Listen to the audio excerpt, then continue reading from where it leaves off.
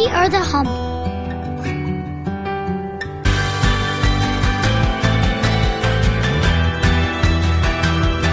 You are the salt and light.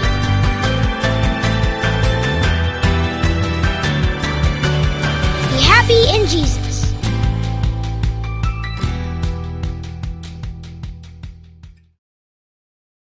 As we think about those guys who are just the ultimate tough guys of our day, and maybe a little before some of you, but Chuck Norris is a martial art expert and has been in all kinds of action movies, and then was on Walker, Texas Ranger, and that's still in syndication even for the joys of those of you who missed it the first round. He is the perennial tough guy. And as we think about the perennial tough guy and his reputation, there have been some great Chuck Norris jokes that have gone around over the last few years. So when Chuck Norris's parents had nightmares, they used to go to Chuck Norris's room. You know, things like that. When the boogeyman goes to sleep every night, he checks his closet for Chuck Norris. That's right. All right. There are no streets named after Chuck Norris because no one wants to cross Chuck Norris. All right. Time waits for no man unless that man is Chuck Norris. If paper beats rock and rock beats scissors and scissors beats paper, what beats all three at the same time? Chuck Norris. All right. But my favorite one, and I told the boys I was going to try to tell this without laughing, is Chuck Norris and Superman had an arm wrestling battle. And after the arm wrestling battle, Chuck Norris was too proud to say who really won, but the loser had to wear his underwear on the outside the rest of his life.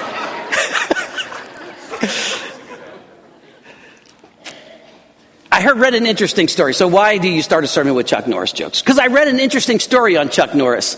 Chuck Norris, a few years ago when he was shooting film down in Texas, went to a small diner to grab dinner away from everybody else. And I guess in small town Texas, a guy walks in and says, "Hey, you're in my booth."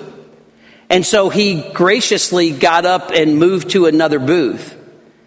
And later the guy realizes, dude, that's Chuck Norris. And so he goes over to the table and says, "Man, I am sorry, but why did you get up and move? You're like Chuck Norris." And so it said he was very gracious and kind, and they sat down and shared a few words together. The picture is sometimes when someone has power or someone has prestige, they can allow that to go to their head. But Jesus teaches us that we are going to find happiness when we are humble or we respond in meekness. So take your Bibles and turn with me to Matthew chapter 5.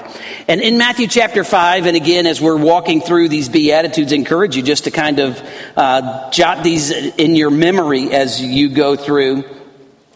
In verse number 5, it says, "Blessed are the humble." Many of your versions will say, "Blessed are the meek, for they will inherit the earth." And with that, let's pray. God, thank you for your word and the truth in it. And Lord, I pray today that you would just speak to us and speak in our life on being humble and meek. And then, God, may we live a life that represents the humility and meekness of the Lord Jesus. In your name, amen. As we open Jesus' first sermon, he really is preaching on what are the keys to finding happiness or blessedness. That word blessed is the word which means happy. It can picture an internal bliss or internal satisfaction, a sense of inner peace in our own heart and life. And Jesus really opens up his ministry. After the last word in the Old Testament is the word curse, he begins his first sermons preaching, you can be happy or you can be blessed in this way. way. And he begins by saying, blessed are you when you are poor in spirit, or you recognize your spiritual poverty, that you have sin in your life, and you're better off recognizing that here and now. And when you recognize your spiritual poverty, remember, blessed are the poor in spirit, theirs is the kingdom of heaven, then God can provide his spiritual provision for you. When you recognize that you're spiritually poor and can't get to heaven on your own, God has a provision so that he can give you the kingdom of heaven.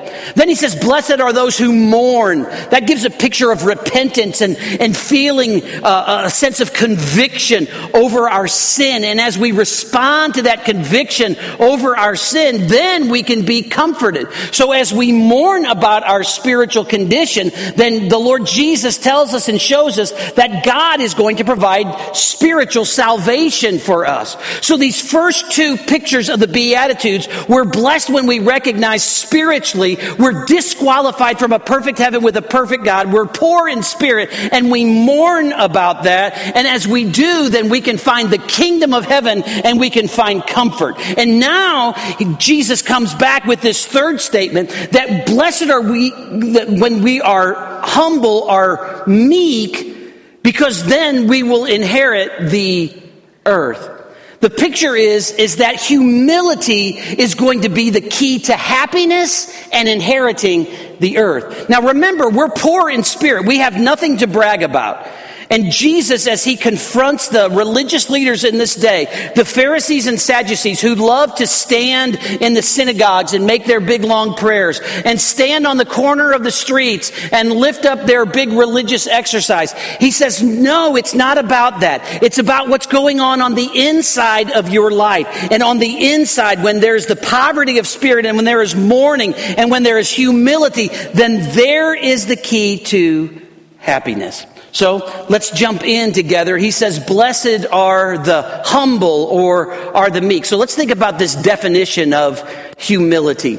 Sometimes when people think about humility, they think, oh man, I'm just kind of going down, feeling bad about myself and looking down upon myself all the time.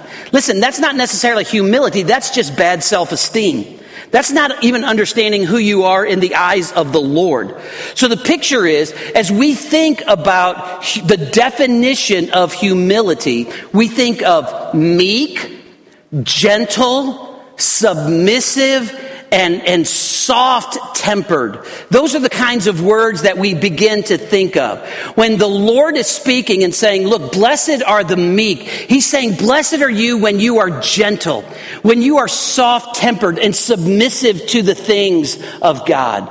When you have this inner disposition in your life that doesn't seek the limelight, that doesn't look to put on a show, but instead submits to the will and the way of God and is soft in your temper in dealing with the people that are around you. The best picture of the Greek word that is used here is a picture of a wild horse. A wild horse that would be out, strong, running, free, and then that wild horse would be taken in. And over a period of time, that horse would be broken. And then that horse would have the bridle with the reins on it. And that horse then would move at the gentle hands of the rider. A gentle pull, and the horse with that bit in his mouth continually turns this way or that way. Did the horse lose its strength? No. It was just strength that was brought under control, that was now gentle and submissive and soft-tempered. At one time, that thing didn't want anybody on it or near it or around it, and it would throw them off and get angry, and now it is gentle. And now, with the slightest pull of the reins, that horse will move at one's command. That's what the Lord longs for us. That as he speaks to us through the scripture and through the Spirit, that he would have control over our life, that he would find gentleness. And so we think about not only the definition, but we think about the instruction of Scripture. And as the instruction of Scripture, we think about how do we receive the Word? And how we receive the word of God deals with this exact thing. In James 1:21. Now you know James 1:22 because it says this, be doers of the word and not hearers. Okay, everybody knows that verse. But James 1:21 says this, wherefore, laying aside all filthiness and overflow of wickedness, putting the sin out of your life, basically.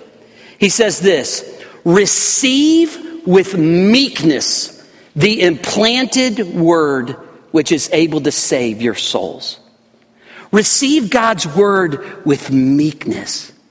Now, how do you receive God's word? Some people, they hear a sermon or they open the scripture and they think, oh, I'm not listening to that. I'm not going to have anything to do with that. There will be the ignoring of the word. Then some will argue and say, oh, I don't believe that's for today. So they'll argue the word. Then there will be some who will just rationalize themselves. Yeah, it says that, but I'm not that bad compared to those other people at church. I mean, have you seen them? But he says, no, we're to receive with meekness, gentleness, humility, the word, the implanted word, which is able to save our souls. How do you receive God's word? When God speaks to you through the scripture and says, do everything without complaining. Love one another.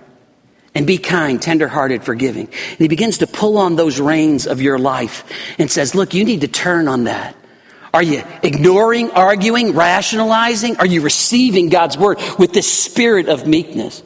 But it's not only true when it comes to being receptive to the word, but it also comes to the sense of listening and being receptive to God's spirit as well. In Psalm 25 and verse number 9, it tells us that the humble he guides in justice. The humble he teaches instructs in truth. The humble he instructs in truth. So that I'm not only receptive to the word, but also to God's spirit. The humble, he's going to guide in justice and he's going to instruct in truth.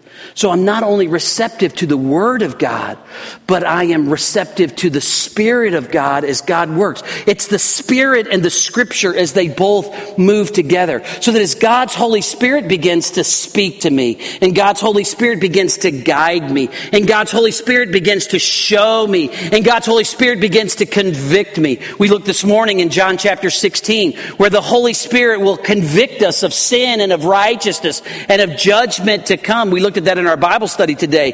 And that picture is that we have to be receptive and sensitive to the Lord through the person of the Holy Spirit. So we are sensitive so that when the Holy Spirit says, no, that's not the way to go. Or, listen, when the Holy Spirit says, you need to encourage that person.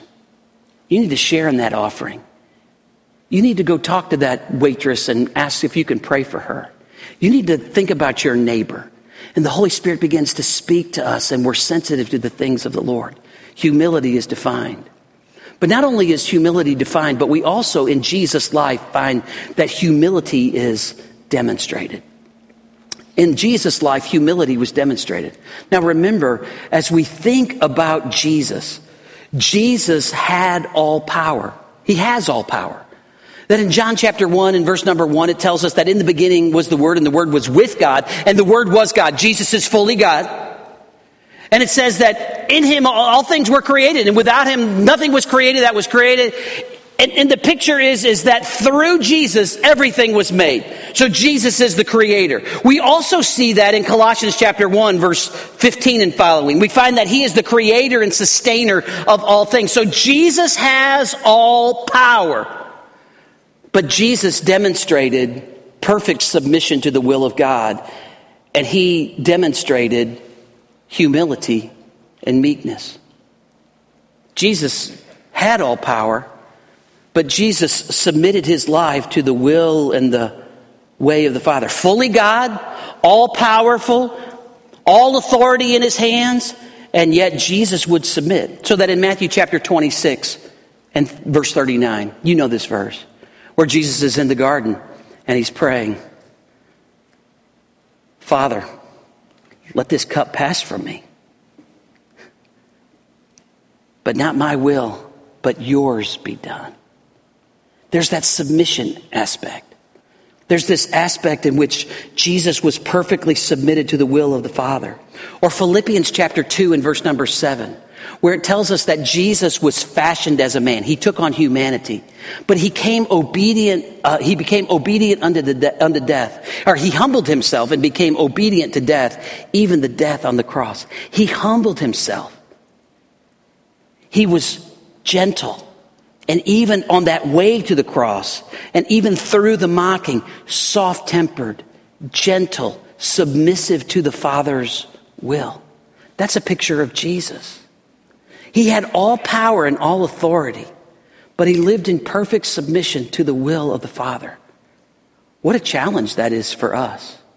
But then if you have your Bible still in Matthew chapter 5, slide over to Matthew chapter 11 for a minute, because I want us to think about Jesus as he demonstrated not only that he lived in this perfect submission, but he demonstrated this meekness in Matthew chapter 11 as he calls people to himself, because he says something very interesting. Matthew chapter 11, verse number 28. He says this, "Come to me, all of you who are weary and burdened, and I will give you rest. Take up my yoke and learn from me," because now listen, Jesus is going to describe himself. "Because I am lowly and humble in heart, and you will find rest for your souls." That word lowly there is the same word that is used in Matthew chapter 5 as the word meek. Earlier this year, we gave about 200 copies of this book out. I have about 2 copies left in my office. All right, I brought 5 copies up for first service. I have 2 copies left in my office. If you will promise me you'll read it, I will be happy to give it to you. But I just want to read one little excerpt out of this. The Greek word gentle here, when Jesus says that I'm lowly or I am gentle, here occurs only 3 other times. Matthew 5:5, where Jesus just said, "Blessed are the meek." In Matthew 21, where Jesus is humble and mounted on a donkey when he's riding into Jerusalem. And then in 1 Peter 3, where a woman is told to put on the imperishable beauty of a gentle and a quiet spirit. But this is what he says that you just need to hear. Some of you need to hear this today. Jesus is not trigger happy. He's not harsh, reactionary, easily exasperated. He is the most understanding person in the universe. The posture most natural to him is not a pointed finger, but open arms. Jesus, when he goes to describe himself, the very first word, I am gentle, I am meek, I am humble, I am lowly. And sometimes we get the picture like this, that Jesus is just out to watch us when we mess up. And Jesus has this stick in his hand, and he is playing whack-a-mole with believers. That every time he sees somebody's head pop up, he's going to pop them. Here, here, here, here. Oh yeah, you blew it here? You said something wrong here? I'm going to get you, I'm going to get you, I'm going to get you. And that picture is so false. Jesus loves us as his children. And he says, I am gentle, I'm meek, I'm not easily exasperated. I am not reactionary. I'm not coming to point the finger. Now, are there times when Jesus has to discipline? Absolutely. Are there times when the wrath of God is shown? Yes. Are there times when discipline is necessary? Yes. But to understand the picture, even that for believers is done out of love. Jesus should be known for open arms, not a pointed finger. I love that picture. You realize as a believer, if you have trusted Jesus, that you are not under condemnation, you're not under God's wrath, that God loves you, you're in his family, and he treats you like a family member. Now that doesn't mean that you don't get disciplined, because good parents discipline their kids, and God disciplines his. But it's not necessarily until you're a parent that you realize sometimes the discipline hurts you a whole lot more than it hurts them. And the truth is that gentle heart of Jesus is there with open arms to reach out to us. And I believe that it hurts the heart of the Lord Jesus when he disciplines his kids, just as it hurts the heart of an earthly father. Jesus demonstrated humility. So now, once we've seen this command, blessed are the meek, and we've seen what this looks like for us and how Scripture says we're to receive and be sensitive to the Word and to the Lord and Jesus' demonstration. So what are we supposed to do in response? Well, I'm going to slide through some verses quickly here, and you probably won't have time, but I just want to encourage you to fill your blank in and then write the reference down. But humility is then to be shared. In our life, once we recognize, look, I'm poor in spirit and I deserve to do nothing but to mourn over my sin, and the Lord calls me now to be humble. How am I to live as a humble lover of Jesus in a world that is filled with darkness? How am I supposed to live like that? First off, through humility, I'm to walk worthy of the Lord. I'm to exemplify this humility in my life through a worthy walk. In Ephesians chapter 4, it says this: "Therefore, I, the prisoner in the Lord, urge you to live worthy of the calling which you have received." Paul says in Ephesians 4:1, live worthy of your calling of salvation. Jesus went to the cross for you. Now you are an ambassador for him. Live worthy. But then he says this in Ephesians 4:2, with all humility and gentleness. Live for Jesus. Walk worthy with humility and gentleness. We not only think of our worthy walk, but we think of our personal testimony as well. In 1 Peter chapter 3, Peter is challenging believers to be ready to give an answer to those that speak or question or wonder about the faith that's going on in our life. In verse number 15, in your hearts regard the Lord Christ as holy, ready at any time to give a defense to anyone who asks you for a reason for the hope that is in you. Be ready, be on guard, be ready to defend the faith. And then he says, yet do this with gentleness and respect. A few years ago, I had someone knock on our door in Georgia and coming to share a different way of salvation and different beliefs about Jesus. And I ate their lunch. All right? I mean, I think I won the argument. But I got fired up in the process. And I walked away thinking, won that argument.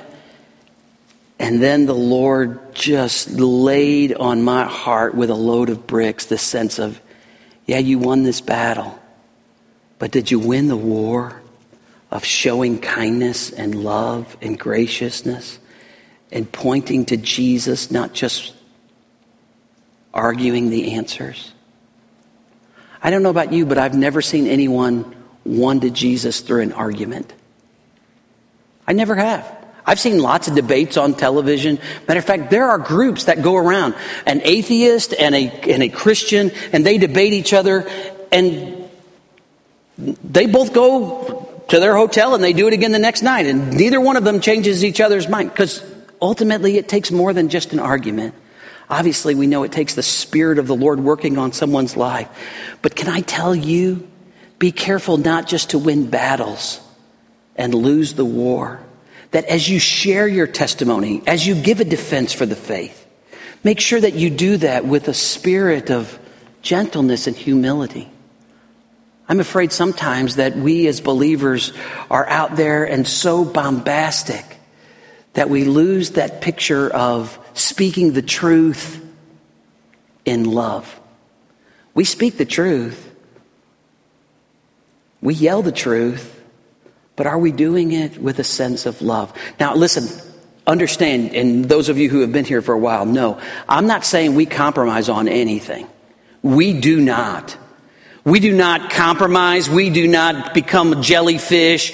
We're not Jell-O. We don't have Jell-O in our convictions. We are convicted that the Bible is true, that Jesus is the way, that all are sinners. There's only one way to heaven. That's through him. We have those things, and we stand on those things. But when we speak with a sense of love. And we recognize that even that person that disagrees with us was made in the image of God. And because they were made in the image of God, they deserve respect as one of God's creatures, as one of God's creation. So, walk worthy. Our personal testimony. What about our biblical instruction, our scriptural instruction? As we think about that, we go back to the passage in 2 Timothy chapter 2, where Paul is writing and telling Timothy, this young preacher, he says that I want you to instruct your opponents with gentleness. There were people that were fighting against him in the church, some that were false prophets in the church. And he said, look, the key is instruct, but do it with gentleness. And then in spiritual restoration in Galatians chapter 6, verses 1 and 2, he says, when a brother falls and is overcome by sin, you who are spiritual, you seek to restore them, but you do that with a spirit of humility and gentleness. You know, it's easy for us to get fired up and in the flesh. And the Lord calls us, be gentle. Be meek.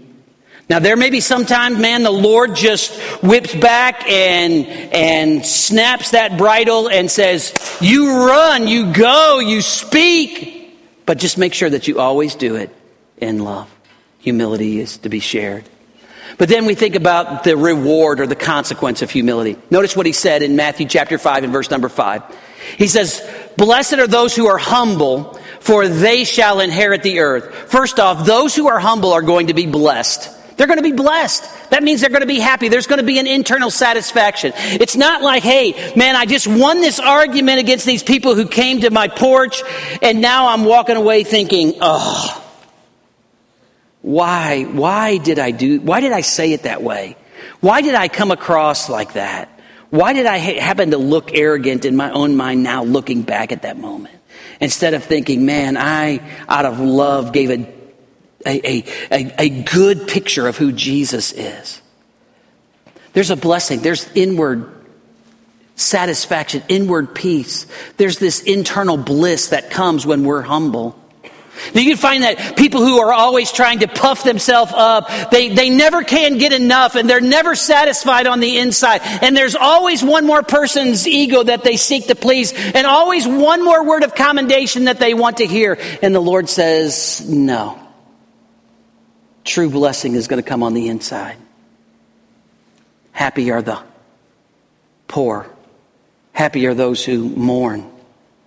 Happy are the meek. And then the humility is going to be rewarded because we're going to inherit the earth. In Revelation chapter 20 and verse number 6, it gives a picture during the 1,000-year millennial reign where believers will reign upon the earth with the Lord. But ultimately what we find is as believers, we are co-heirs with the Lord Jesus Christ. And as co-heirs with the Lord Jesus Christ, we know that everything he receives, we're ultimately going to receive with him. And one day there will be a new heaven and a new earth, and we will receive it with him. It will be ours. And we will be with him forever. There is great joy in that. In just a moment, we're going to celebrate the Lord's Supper together. And we're going to remember Jesus. And as we think about the meekness or humility of Jesus, we recognize that Jesus, out of the sense of our need, because we were poor in spirit and sinful and separated from God, he went to the cross. He humbled himself and became obedient unto death, even the death on the cross. And so today, as we partake of the Lord's Supper, we ultimately celebrate the humility and meekness of Jesus. Jesus went to the cross for us. Jesus paid the penalty for our sin for us. Jesus rose again from the dead for us. And we celebrate that with this moment of looking back and thinking, man, I remember his body that was beaten and bruised for us. I remember his blood that was shed for me. Paul says in 1 Corinthians that we do this in remembrance of the Lord. So for those of you who don't have a personal relationship with Jesus, you can't remember someone that you've not met. And so I would say for you, it's probably better just to let the elements of the Lord's Supper go by. This is a time for believers as we share together and celebrate together. But if you are a believer today, Paul also says in 1 Corinthians chapter 11 that before we partake of the Lord's Supper, we need to make sure that we have examined our own hearts.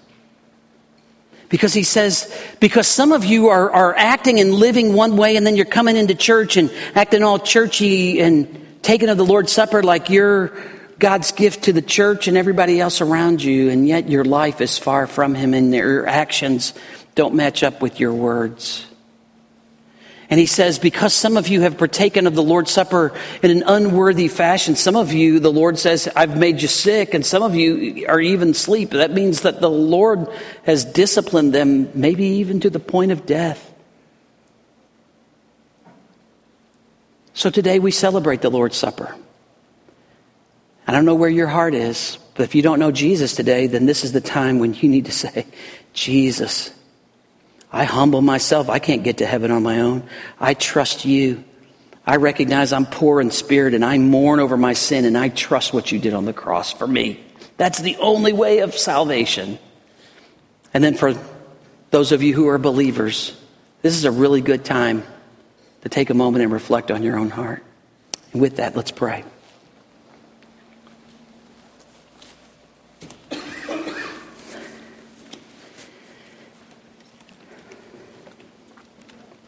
Lord, as we do take this next time of music to reflect on our hearts, may this time